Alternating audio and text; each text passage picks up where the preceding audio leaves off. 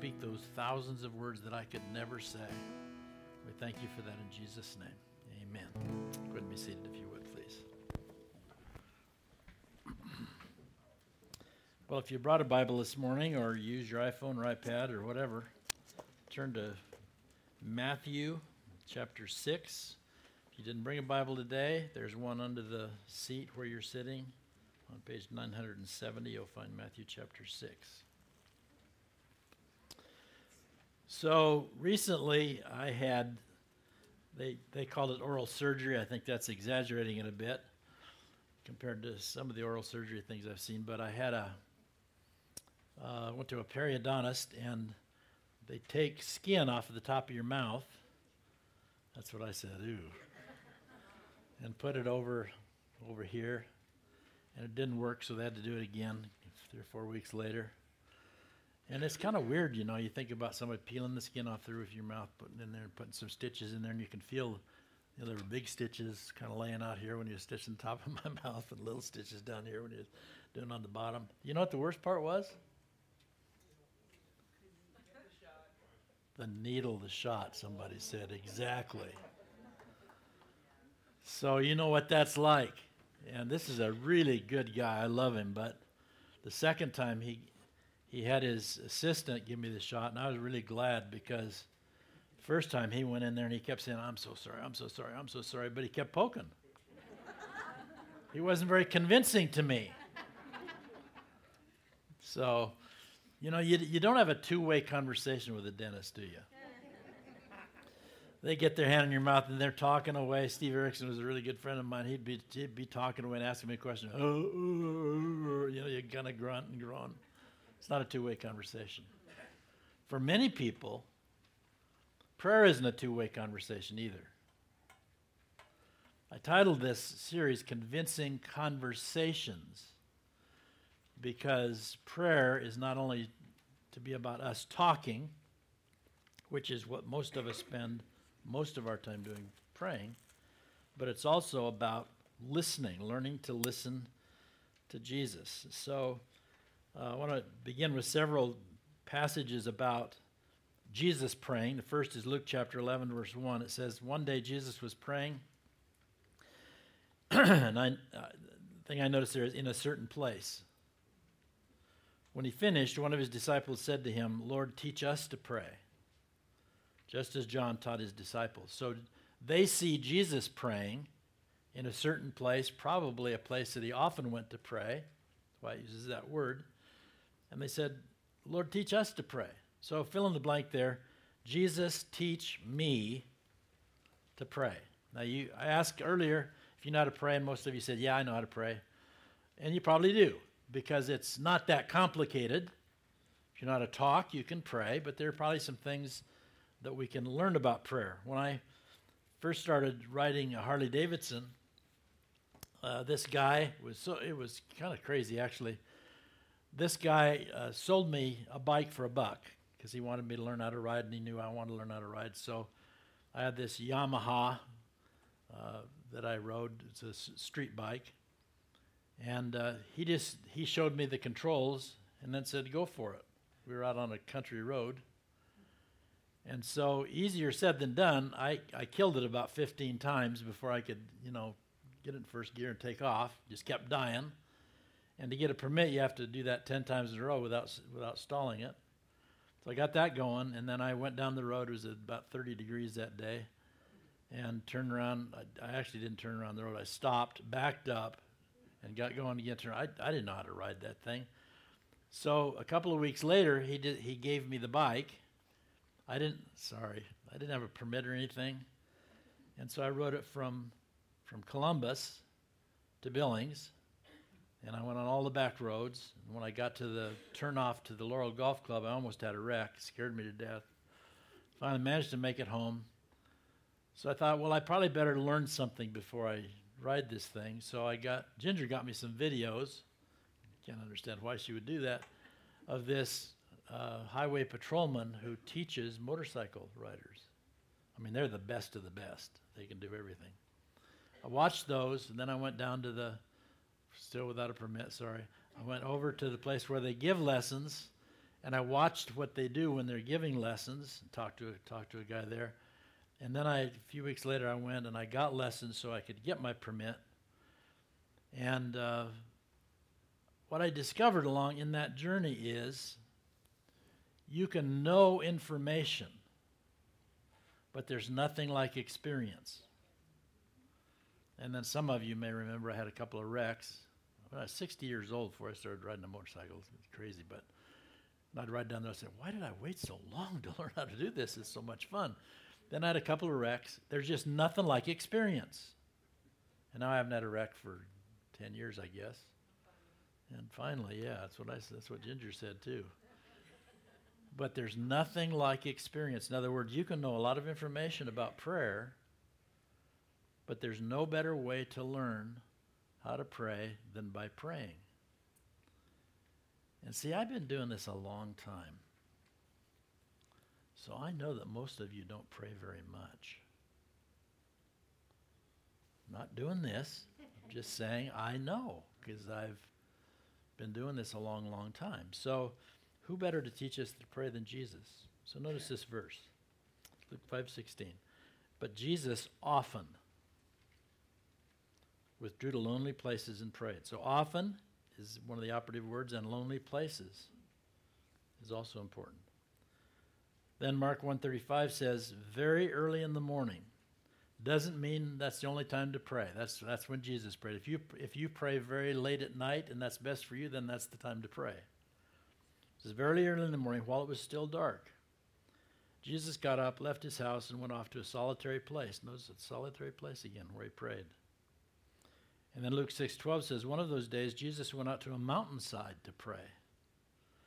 Again, a solitary place. And spent the night praying to God. I've never spent the night praying. He prayed all night. So let's learn some lessons from Jesus. Matthew chapter 6, beginning in verse 5. This is Matthew's version of what Luke wrote about when the disciples said, teach us to pray. This was Matthew's version of that same incident. It says, and when you pray, do not be like the hypocrites. You might underline that word if you write in your Bible. For they love to pray standing in the synagogues and on the street corners to be seen by men. So they pray to be seen. I tell you the truth, they have received their reward in full. But when you pray, go into your room, close the door, and pray to your Father, who is unseen. It's interesting, isn't it, that they pray to be seen, but you pray to your Father, who is unseen. Then your Father, who sees what you have done in secret, will reward you. And when you pray, he's assuming that we do, when you pray, do not keep on babbling like pagans, for they think they will be heard because of their many words. So it's not the volume of words that you use that really matters in prayer. It's what he's saying. Do not be like them, for your Father knows what you need before you ask him. Now, he knows what we need before we ask him, but he still wants us to have a conversation with him about that because we'll gain further understanding. So notice, first of all, in your outline, don't be a pretender. Don't be a pretender. Read the verse again. When you pray, do not be like the hypocrites, for they love to pray standing in the synagogues and on the street corners to be seen by men. I tell you the truth, they have received their reward in full. So how many of you have ever been in a play, someplace where you acted? I was in an 8th grade play. I was Clem. Kind of held me, not Clem the Cadiddle Hopper, like Red Skelton, but I was Clem, kind of a Cadiddle Hopper. And when you act, you're pretending to be somebody that you're not, right? So interesting thing about Israel, so many interesting things, but one of them that I remember, I should have brought a picture. I'm not young and techie, but I should have brought a picture of this. There's an area along the Mediterranean coast, Caesarea, and there's several things there. There's a place there where Paul got in a boat, went out to a ship, and sailed on his missionary journeys. Then a little bit farther south is a huge area. It's an arena where they had chariot races. There's a place where Paul was tried before he went to Rome. And there's another place where chariots race. And the last place that you visit is it's a theater. It's an outdoor. It goes up like this in about a semicircle, and it's made out of rocks. Very well done. Like a coliseum that you'd see, only it's just kind of like a third of a circle. Several hundred people could sit there. And this is Caesarea, which Caesar, it's a Roman town, so that they were so sensual in everything that they did that Jews wouldn't even come near that place. But there's a place where the people who watch sit. There's a stage, and you can stand on the stage and be heard clear up above. It's wonderful acoustics, though it's outside. And under and behind the stage are rooms where the actors would prepare. And they were called, the word is related to the word hypocrites, because they put on a mask. They acted with a mask on. So Jesus is saying here, don't be like the hypocrites. Don't be like the actors who pretend to be something that they're not. They pretend to be talking to God, but they're really talking to people so that people will see them, hear them, and they'll think that they're godly and spiritual people. Now, it'd be kind of crazy in our culture, but imagine somebody standing on 27th Street and 2nd Avenue, and it might be a little less crazy. Let's say it's a priest with all of his robes on, and he's standing on the corner praying. Well, you might drive by and think, well, that's a little strange, but in that day, they were all dressed in their robes and everything. They were, oh, God, those are the godly people. Look how much they pray. Look how often they pray. And there were 3 hours of prayer, 9, 12, and 3 o'clock in the afternoon. They knew exactly when to be there so that everybody would see them. They're praying. Jesus said, don't be like them. You know, Jared and I sitting out on the bench. We got the heater on, of course. And we're sitting out there and everybody's driving by and we're doing this. He said, if you pray to be seen, doesn't mean we're not supposed to pray publicly. But if your motive is to pray so that other people see you and know how godly you are, he said, then that's your reward. They're going to admire you and say, oh, that's wonderful. So the question is, do you want people to admire you or do you want God to admire you? Want God to hear you? So don't be a pretender. Be sincere. Take off the cover when you pray. The second thing is talk to Papa. I love this. I listened to a black man preach in Chicago a few years ago. Golly, that guy was so smart, it was scary. And he's one of those guys that preaches and you just feel like standing up and shouting when he's done. But when he began, I'd never heard anybody do this before. I'd heard this phrase before, but I'd never heard anybody do this. He said, Papa, we come before you today. And I thought, oh, man, is that cool? There's a big difference between Papa and Father. But when you pray, go into your room, close the door, pray to your Father. And that word is, in the Greek language, is a familiar word for, like a familiar term for your Father, Papa, who is unseen. Then your Papa, who sees what is done in secret, will reward you. So focus on Papa. We've talked a couple of weeks ago about sometimes when we pray, it's true of me unless I pay attention, and I bet it's true of you too. You can be in a group praying, and it's not like you're trying to be hypocritical or phony or anything, but you're thinking about what you're saying, and you're thinking about the people that are there listening to your prayer. And sometimes I just have to discipline, catch myself, say, no, focus on the Father. Focus on Papa when you talk.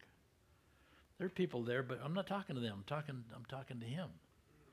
So focus on the Father. And the thing about Papa is, all my grandkids call me Papa. And when a grandchild calls you Papa, it's just like, you want anything? If I can get it for you, I will. I'll do anything for you. It's an endearing term. There's a lot of difference between saying, imagine calling your dad Father or grandfather. Grandfather, could I talk to you? As opposed to Papa, could I talk to you? That's the implication of how we're to pray to our Heavenly Father, our Heavenly Papa. Notice this phrase: Christianity is not a set of intellectual beliefs, but a love relationship with God. The essence of Christianity is your love for Jesus and allowing him to lead you. I was talking to a guy in the lobby last week. Jared was preaching, so I was out there kind of watching over things in the lobby and talking to this guy, and he talked incessantly for about 30 minutes, and he was trying to impress me about how many classes he'd taken and how many degrees he had. And I don't hope it doesn't sound judgmental, but I thought, I'm not impressed. I mean, I'm glad you took a lot of classes, but the real question is, I don't hear anything about the love for the Lord here. It's a brief conversation, but I don't see or hear anything in your life that would indicate that you love Jesus, that you love the Lord. You know, it's important to have good theology. You know, cults get us off kilter if we don't watch it. But your theology is of no value unless you have a relationship with Jesus Christ. It's about loving the Lord. It's not about head knowledge. Somebody said it a few years to me. It was at a class reunion, and they said to me about their brother, said, and he knows the Word. That's like setting off a firecracker in me. Because what it means is they have a lot of head knowledge. Well, does he love Jesus? I'm glad he knows the Word. Should know the Word. But does he love Jesus? Let me say it again. Christianity is not a set of intellectual beliefs, but a love relationship with God. Say, well, I can't see him. He can see you. Well, I can't hear him. Well, he can hear you. That's the important thing, isn't it? It's a love relationship with your Father. Then the third one is go to your room. You know how parents say, go to your room. It's not like that. You know, if I would say to most of you, could you follow me? I want you to come to my office. Now, it would depend upon your relationship with me. I hope you would feel, oh gosh, he wants to tell me something. I hope you wouldn't feel, ooh, what did I do? Sometimes people do that with me, especially staff members at Faith Chapel. If I'd say, could I see you in my office? It's like, what did I do? What I want you to hear the Father say when it says go to your room, means get alone with the Lord. Could you come in the room and be alone with me, because I want to talk to you. I want to have a conversation with you. I want to tell you something. You know, a guy at district conference a couple of weeks ago was my district supervisor. I had said hello to him. We were there for 3 days. I said hello to him, and on the second day, so I'm walking down the hall, and he grabbed me by the arm and he says, here, follow me. I haven't had a chance to get to talk to you at all at this conference. We went in a room all by ourselves, and we sat and talked. That's what I'm talking about. Could we have a conversation?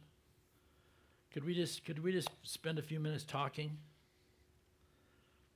One of the ways that I thought about this was, it's like if you've ever done a prayer journal where you write in your prayer journal, I always think about, I don't want anybody to read this.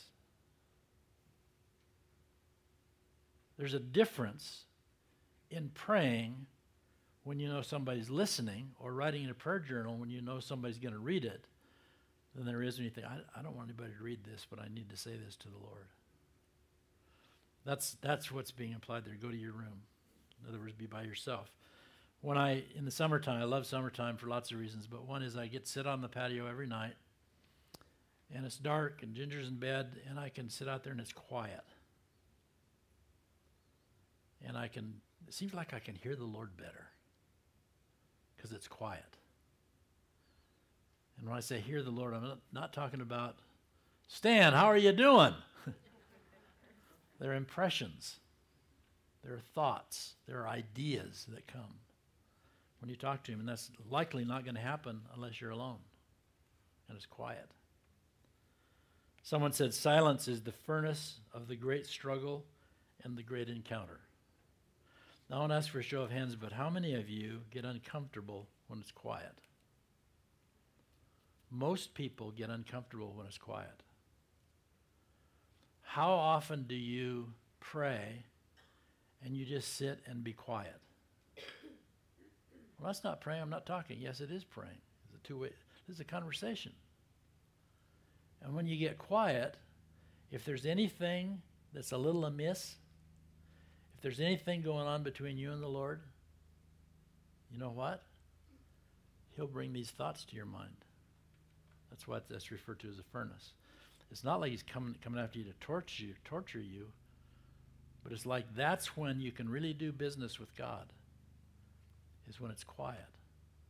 How do you respond when it's quiet and these thoughts come to you? And we've all done it. There's something amiss in your life and you're thinking, oh, I don't want to talk about that, Lord. I don't want to, no, don't talk to me about that. So we break the silence.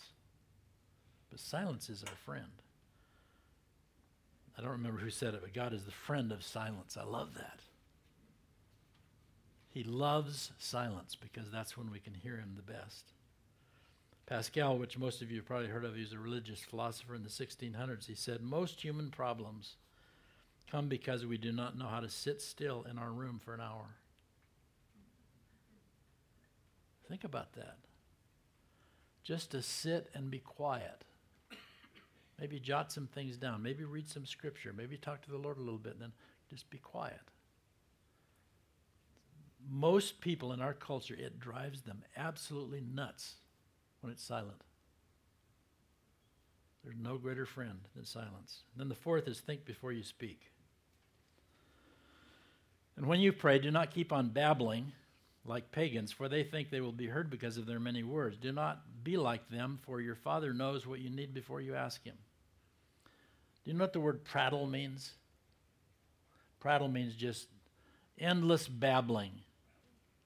I had an appointment with a woman who will remain unnamed a number of years ago, and I don't mean to sound unkind in this, but after about 45 minutes, I was sitting there thinking, would you please just shut up? You're driving me crazy. I mean, she hardly took a breath. And I was sitting there thinking, why did you come? Do you want to know what I think about something, or are you just going to talk? She talked for an hour. I never did get to say anything. And it drove me a little crazy, obviously. So when you pray, don't babble like the pagans. Obviously, you need to talk. But I bet once in a while the Lord thinks, would you give me a chance to talk? Do you want to know what I think about this? Maybe you should just listen for a little while. A number of years ago, when President George W. Bush came to town, a woman from Faith Chapel got to sing, and I got to pray to initiate that service at the Metro, and gosh, golly. So I was pretty well prepared. And so I did this prayer. I really thought, you have to send them your prayer. You don't just stand up there and pray. You have to send them your prayer. It has to be approved. So, but I didn't hold anything back. I just prayed. And then I concluded it with the Lord's Prayer. I said, could we say together? Now you just think about this. Can you imagine the Metro being filled with the volume of voices? The place was packed with the Lord's Prayer. Oh gosh, it was awesome. It's incredible. We all know the Lord's Prayer, but I wonder, do we think about what we're saying when we say the Lord's Prayer? So I've called this a daily checklist, and I didn't look, but I think Allie put some little boxes on your outline beside each of these points. Is that there? Little box, okay. So the first one is, Papa, you have our utmost respect. The phrase, our Father, or our Papa who is in heaven, hallowed be your name. Now, you probably know this, but the name of God in the Old Testament, the most revered name of God was Yahweh. This is the way we say it, but we don't really know how it's pronounced because they didn't use vowels. His name was so holy they wouldn't speak it. YHWH. That's all it is. So much respect and reverence for the Lord's name, they wouldn't even say it. That's what it means. Hallowed is your name. Holy is your name. So you know what happens when somebody says Jesus Christ only has a swear word? God, it's just like, ooh. Because we think, praise the name of Jesus. The name of Jesus is so beautiful to us, isn't it? We don't say praise the name of Wally. That's not a holy name. Praise the name of Jesus. There's just something about that name Jesus, isn't there? And a name communicates utmost respect. So you can just check that box. Papa, you have our utmost respect. Secondly, I or we want what you want. Your kingdom come, your will be done. Now trust me, if you went to heaven right now, there would be no question when you arrived who was in charge. Read the book of Revelation, the first 2 or 3 chapters. Gosh, it's awesome. About angels praising the Lord endlessly. And in heaven, nobody's going to say, I don't want to do that. In heaven, we revere him and we're so close to him and he'll be so magnificent. He's in charge, right? And it'll be a wonderful, lovely kind of being in charge. So when we say, thy kingdom come, thy will be done, it's like we're saying there's a kingdom within a kingdom. There's the kingdom of this world, where the small g God of this world is for this season of time running rampant. But when we pray, thy kingdom come, thy will be done on earth as it is in heaven, we're saying, Lord, let your kingdom come and rule in my life. I don't want to be submitted to the God of this world. I want to be submitted to you. I want your rule and reign to be in my life. That's what you're praying for. Do not conform any longer to the pattern of this world, but be transformed by the renewing of your mind. Then you will be able to test and approve what God's will is, his good, pleasing, and perfect will. Luke 9:23, if anyone would come after me, he must deny himself, take up his cross daily, and follow me. In other words, thy kingdom come. Lord, I'm giving you the lead. I want you to lead me. So check that box. Then thirdly, if I or we choose to trust over worry, give us this day our daily bread. Now the way I think about that is you think of the manna in the Old Testament. So the manna, for those of you who don't know about that, when they were traveling in the wilderness for 40 years, God provided this wheat-like substance that was left like dew in the desert every day, and the people went out and gathered. That's the way they ate. So every day, Sunday, they went out and got enough for that day. Monday, they went out and got enough for that day. Tuesday, Wednesday, Thursday. Once they tried to get enough for 2 days so they wouldn't have to go out, but that second day spoiled. Give us this day our daily bread. What was he communicating? Trust. Trust me. Second way was on Friday, they got enough for 2 days, and it didn't rot. Why? Because of the Sabbath. Trust me for the Sabbath. I'll provide for you. When you stop working on the Sabbath, you're saying, I trust you. I don't know about you, but my work is never done. You're never going to get it all done. But if you stop on the Sabbath and trust him, then he will intervene and help you on those other 6 days. So give us today our provision. We're not going to worry. We're going to trust you. When Jesus was talking about don't worry about what you eat, drink, or wear, he said, for the pagans run after these things, and your heavenly Father knows that you need them. But seek first his kingdom and his righteousness, and all these things will be added to you as well. So I choose to trust Papa. Check that one. And number 4 is my or our relationships are in good order. Now we've talked about this enough recently. I don't need to spend very much time on it, but this is so important. So Jim and I have this relationship. And when I talk to the Lord, and I say to him, I want to make sure my relationships are in order, then, Lord, would you treat me like I treat Jim? Whoa. Would you forgive me like I forgive Jim? I have to forgive him a lot. Golly, it's horrible. Every day in the Lord's Prayer, oh, Lord, me and Jim, I know, obviously. But you get the idea. I'm praying, Lord, you treat me like I treat them. So think about somebody that's not forgiven in your life. How important is it to get that cleaned up? Leave nothing undealt with. Forgive me like I forgive them. I was talking to somebody on their deathbed a few days ago. And they had something wrong in a relationship. And boy, we talked about that and she got it taken care of. Number 5 is, check that box. Then number 5 is, I or we choose to resist evil. You remember Jesus was led by the Holy Spirit into the desert to be tempted. What we're praying is, Lord, I don't want to be led into the wilderness to be tempted today. Please protect me from the wiles of the enemy. There are going to be days when we face that, but he said, lead us not into temptation, but deliver us from the evil or from the evil one. Listen to this verse. Be self-controlled and alert. Your enemy, the devil, prowls around like a roaring lion looking for someone to devour. Resist him, standing firm in the faith. It doesn't say be afraid of him. It says resist him. In fact, one of the few times you can run, the Bible says, with regard to temptation, flee. Run for your life. Get out of there. It's dangerous.